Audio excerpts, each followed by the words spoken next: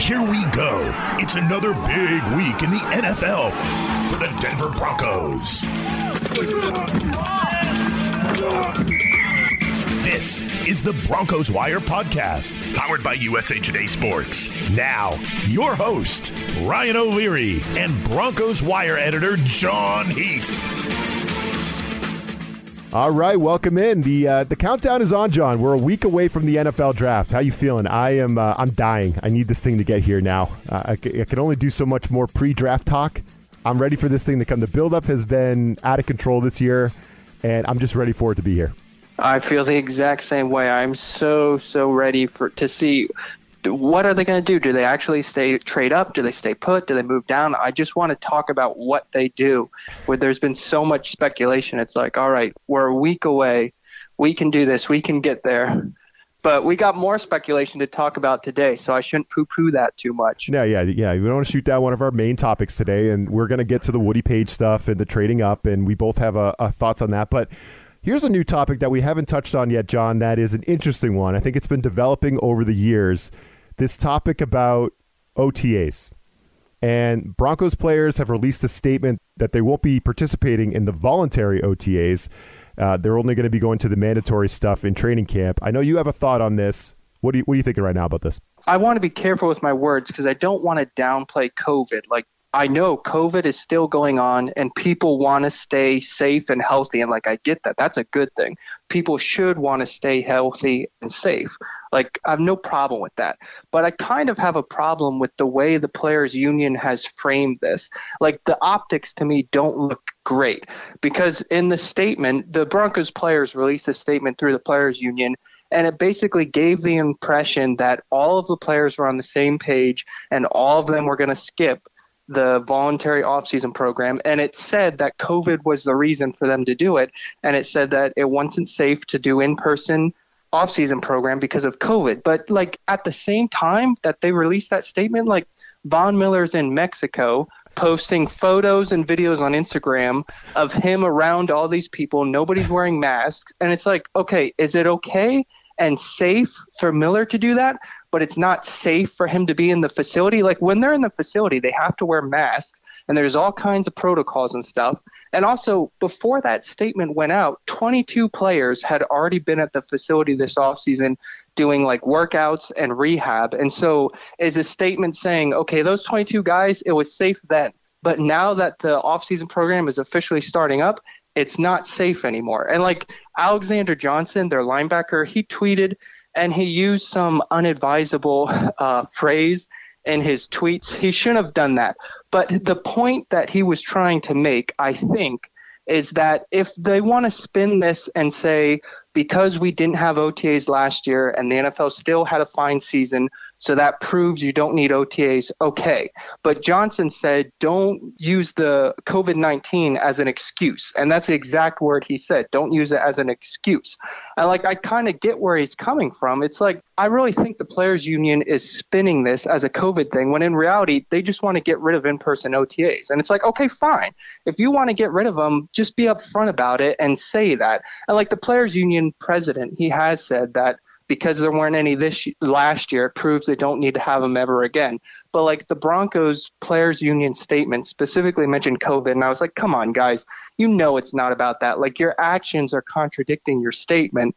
And there's 4 Broncos players that they have workout bonuses. If they go to the offseason workouts, they get bonuses, including quarterback Drew Lock and linebacker Von Miller. Von Miller gets $500,000.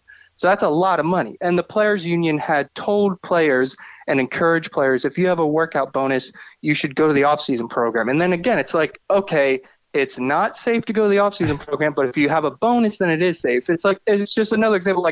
This is not about COVID at all.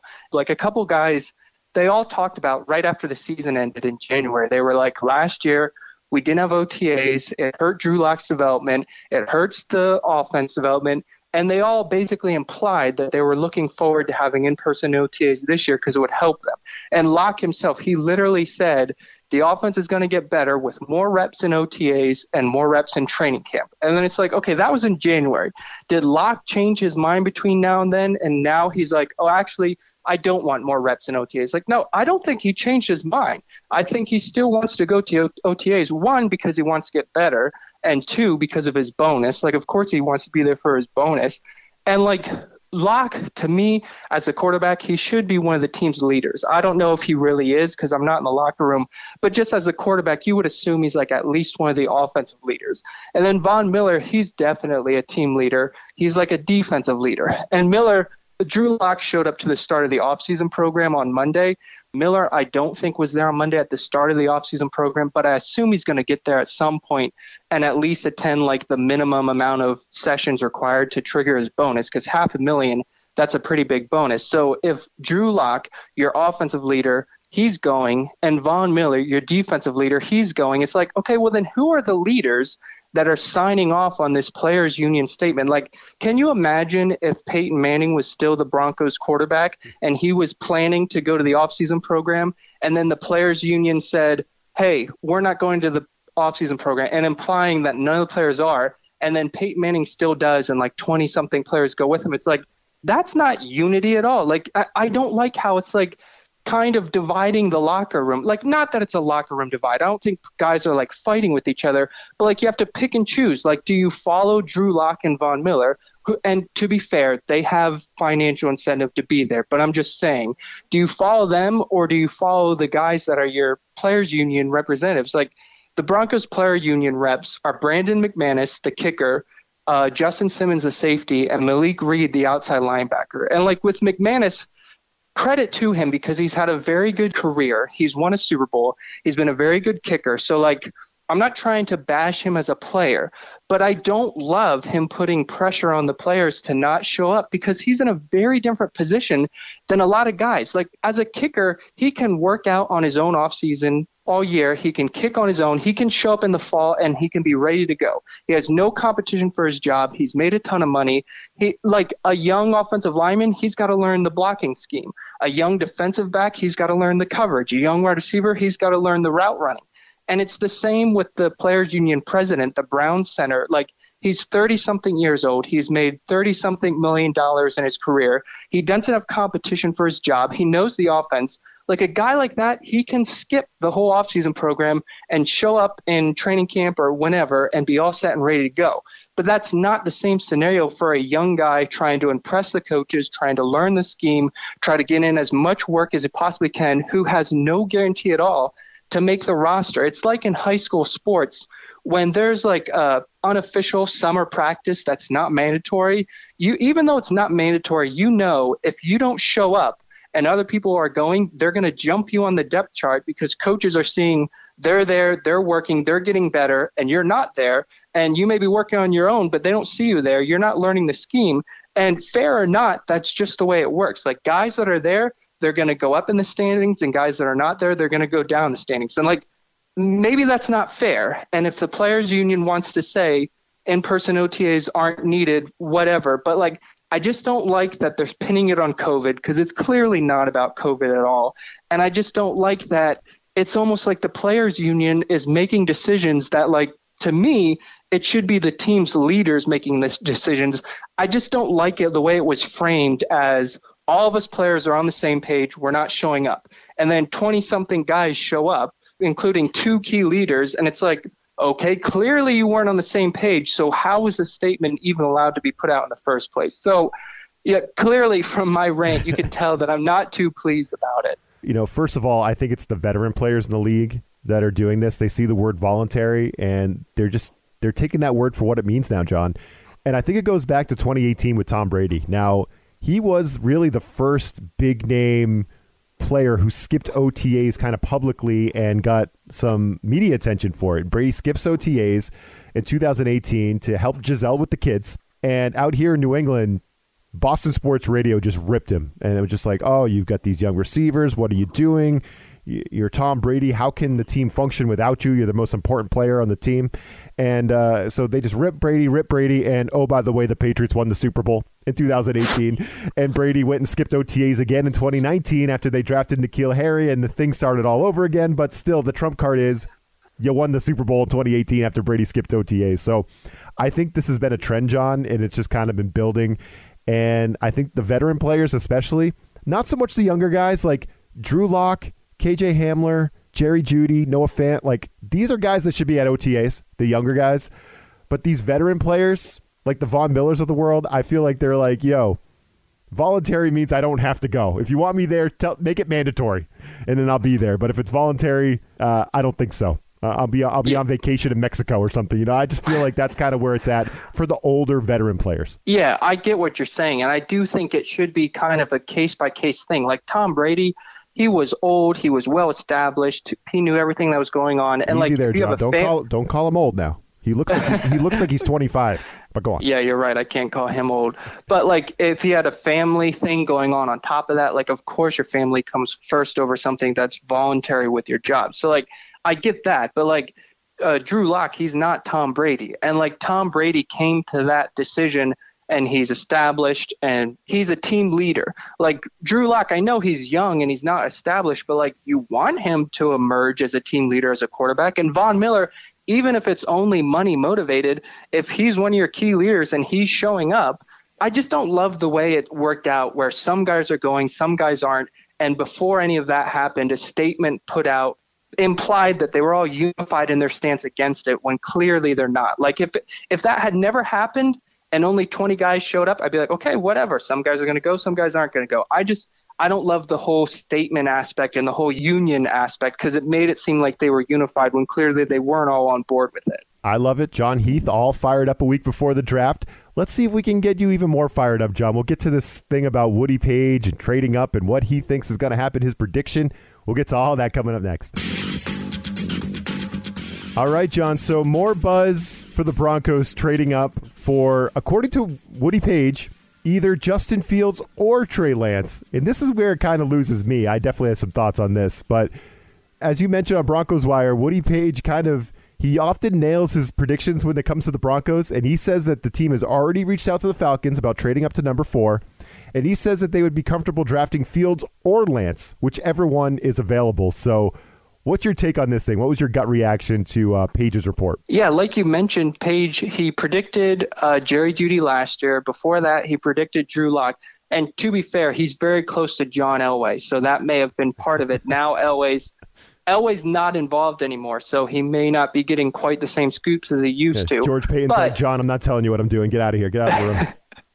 Yeah. I'm not necessarily saying that. I'm just saying, like, Page had a direct line to the GM that he doesn't necessarily have anymore. But even with that said, like, he has a good track record. So when he says something like this, we've got to pay attention to it and think that it could very well be something that's legitimate. And like this whole offseason, there's been so much buzz about trade up for a quarterback. And it's made me think that it's one of two things. Either one, they're seriously considering it, or two, they want everybody to think they're seriously considering it to do some kind of smoke screen to have somebody fall to number 9 or move down or whatever. Like, say a quarterback's there at 9 and they want to trade down, or like, hey, if you don't come, give us a couple first-round picks. We're taking this quarterback now. So it could be a smoke screen like that.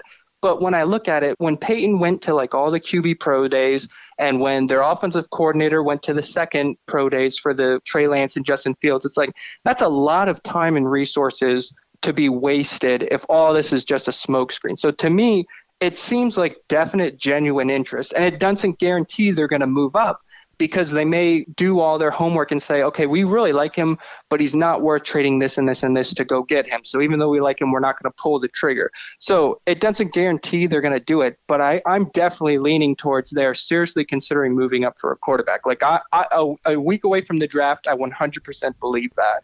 Fields or Lance? So if either one of those is available, they'd consider going up to number 4 to draft that guy, whichever guy it is. So it's not one guy they're in love with. It's either Fields or Lance. And I guess Mac Jones isn't involved in this. It's just Fields or Lance. So they're hoping. I sure hope Mac Jones is not. So they're hoping Mac Jones goes to the 49ers at number 3. My developing opinion after hearing that thing, John, don't trade up to number 4 just so you can pick the guy that falls through the cracks. I would hate that. I just would. And we were talking before we started recording, unless you are absolutely, you have them graded exactly the same, you think they're literally a mirror image of each other, and they're not. Why would you give up all the assets like you were just talking about to go up to number 4, whatever the Falcons are going to be, demanding for you to get up there? I just think it'd be kind of ridiculous if it's not a guy that you're absolutely in love with and you think this is the guy to lead us over the next decade. I mean, you could stay at number 9, right? You could draft the best corner in the class if you want to. You could take Micah Parsons if that floats your boat. You could draft a stud wide receiver like Devontae Smith, or you could get a day one offensive tackle. I was going to say you could get an offensive lineman, John, that could start for you on day one, right? You don't have to think about it. Put him on your line. He starts day one. Or you could watch one of these prospects slide to you, like Mac Jones maybe, or Fields or Lance. One of them, maybe. They could slide down the board. That could definitely happen. And one of them could slide down to number 8 to Carolina, and then maybe you move up one spot to get that player instead of going all the way up to number 4 just to get the guy that falls through the cracks. I just think, oh, man, I just think you're too good of a team. Your defense is kind of nasty. You already have a young quarterback. I've been talking a lot of pro Drew Lock stuff recently. I don't know what my problem is, but you've got a young quarterback already in the room. You don't have to go up there just to get Trey Lance if he happens to fall through because he's a guy that might slip through the cracks. You know what I mean? Like, that's where they lost me on that thing. I get what you're saying. Like, I completely understand. If George Payton loves Justin Fields and Trey Lance is number 2 and like Fields goes number 3, I completely get what you're saying. Why trade up for someone that's your second choice? But if like Trey Lance is the one he loves and Fields goes number 3 or whatever, I say go get him. Like I'm basically on board with you that don't trade a bunch of assets for the guy that you think is your second choice. But if whichever one Peyton loves more is there, I wouldn't be so against trading up to go get him because you've got to have a good quarterback in the NFL. Everybody knows that. And if Peyton believes whichever one of those guys is his guy and he's there, I'm fine for moving up. But I understand what you're saying. Don't settle for the second option if your first option isn't an option. Yeah, and I agree with everything you just said. And I just hope the guy's Justin Fields. Like go get Justin Fields for me, George Payton. That's who I want. I mean, I'm sure Trey Lance is great, but if you draft Justin Fields, I think he's your starter day one of training camp, OTAs, whatever, John. Justin Fields is your guy. And if you draft Trey Lance, I think Drew Lock is your starter going into camp, right? There's a big difference there. I just think one guy played for Ohio State, tore up Clemson in the college football playoff, and then played in the national championship game, clearly injured.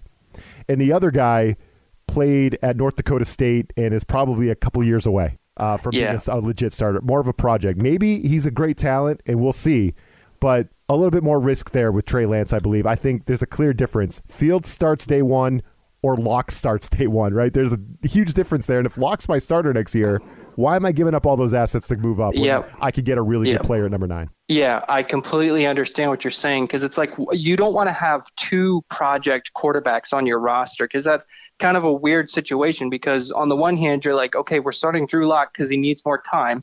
But if he struggles, then do you like switch to Trey Lance halfway through the season? And then if Trey Lance struggles, it's like, okay, well, Trey Lance needs more time to develop. It's like, okay, well, Drew Lock needed more time to develop too. So it would be kind of a weird situation. So I totally get what you're saying. Fields would be my preference as well. We've talked about all the young receivers the Broncos have. They're kind of loaded at that position. They've been building it over the years. And sounds like one of those guys, a guy that we haven't seen a lot of, Deshaun Hamilton, could be on the trade block, right? What are you hearing about that? NFL Network reported that the Broncos had received calls from teams interested in trading for him. And at any time that NFL Network reports it and none of the other really Broncos outlets mention anything on it, it always makes me think that this could be something coming straight from the team because NFL Network, obviously, it's owned by the league owners. So, like, they work for every team, including the Broncos. And, like, I think back to a couple years ago, NFL Network reported that the Broncos were getting trade calls about TJ Ward. And then shortly after that, they cut him. And it's like, okay, if teams were really calling about him and interested in trading for him, why'd you have to cut him? Why couldn't you at least get, like, a 7th-round pick? Yeah. It makes me think that they leaked it to try to drive up like a trade value for Ward when there never really was any to begin with. And I'm not necessarily saying that's what happened with Deshaun Hamilton. Teams may really well be calling them about him, but I just think it's probably not a coincidence that this got out. I think the Broncos are perfectly fine with it leaking because they want to create some kind of trade value for him. And you can understand why they want to do it because he's a 4th-year guy. He's going to be a free agent next year. So it's better to get something for him now than let him walk for nothing next year. And because he was on a rookie contract, he was barely making anything. This year, his salary jumps up to more than $2 million, and that's still not a lot. But for a guy that's buried on your depth chart, they don't want to pay an increase like that. So you can understand why they're shopping him. I can't see a team being willing to give up much for him, because even like a 5th round pick, to me, you might be better off just drafting a wide receiver in the 5th round, because for the next 3 years, he's going to be much cheaper than Hamilton would be this year. And Hamilton, he just hasn't been that productive. So I feel like his trade market would be like a 6th round pick in like 2022, or maybe like a 7th round pick this year. I don't think they're going to get a lot for him, because again, you don't trade for someone who might be gone next year and is making a pay increase this year from what he has been making.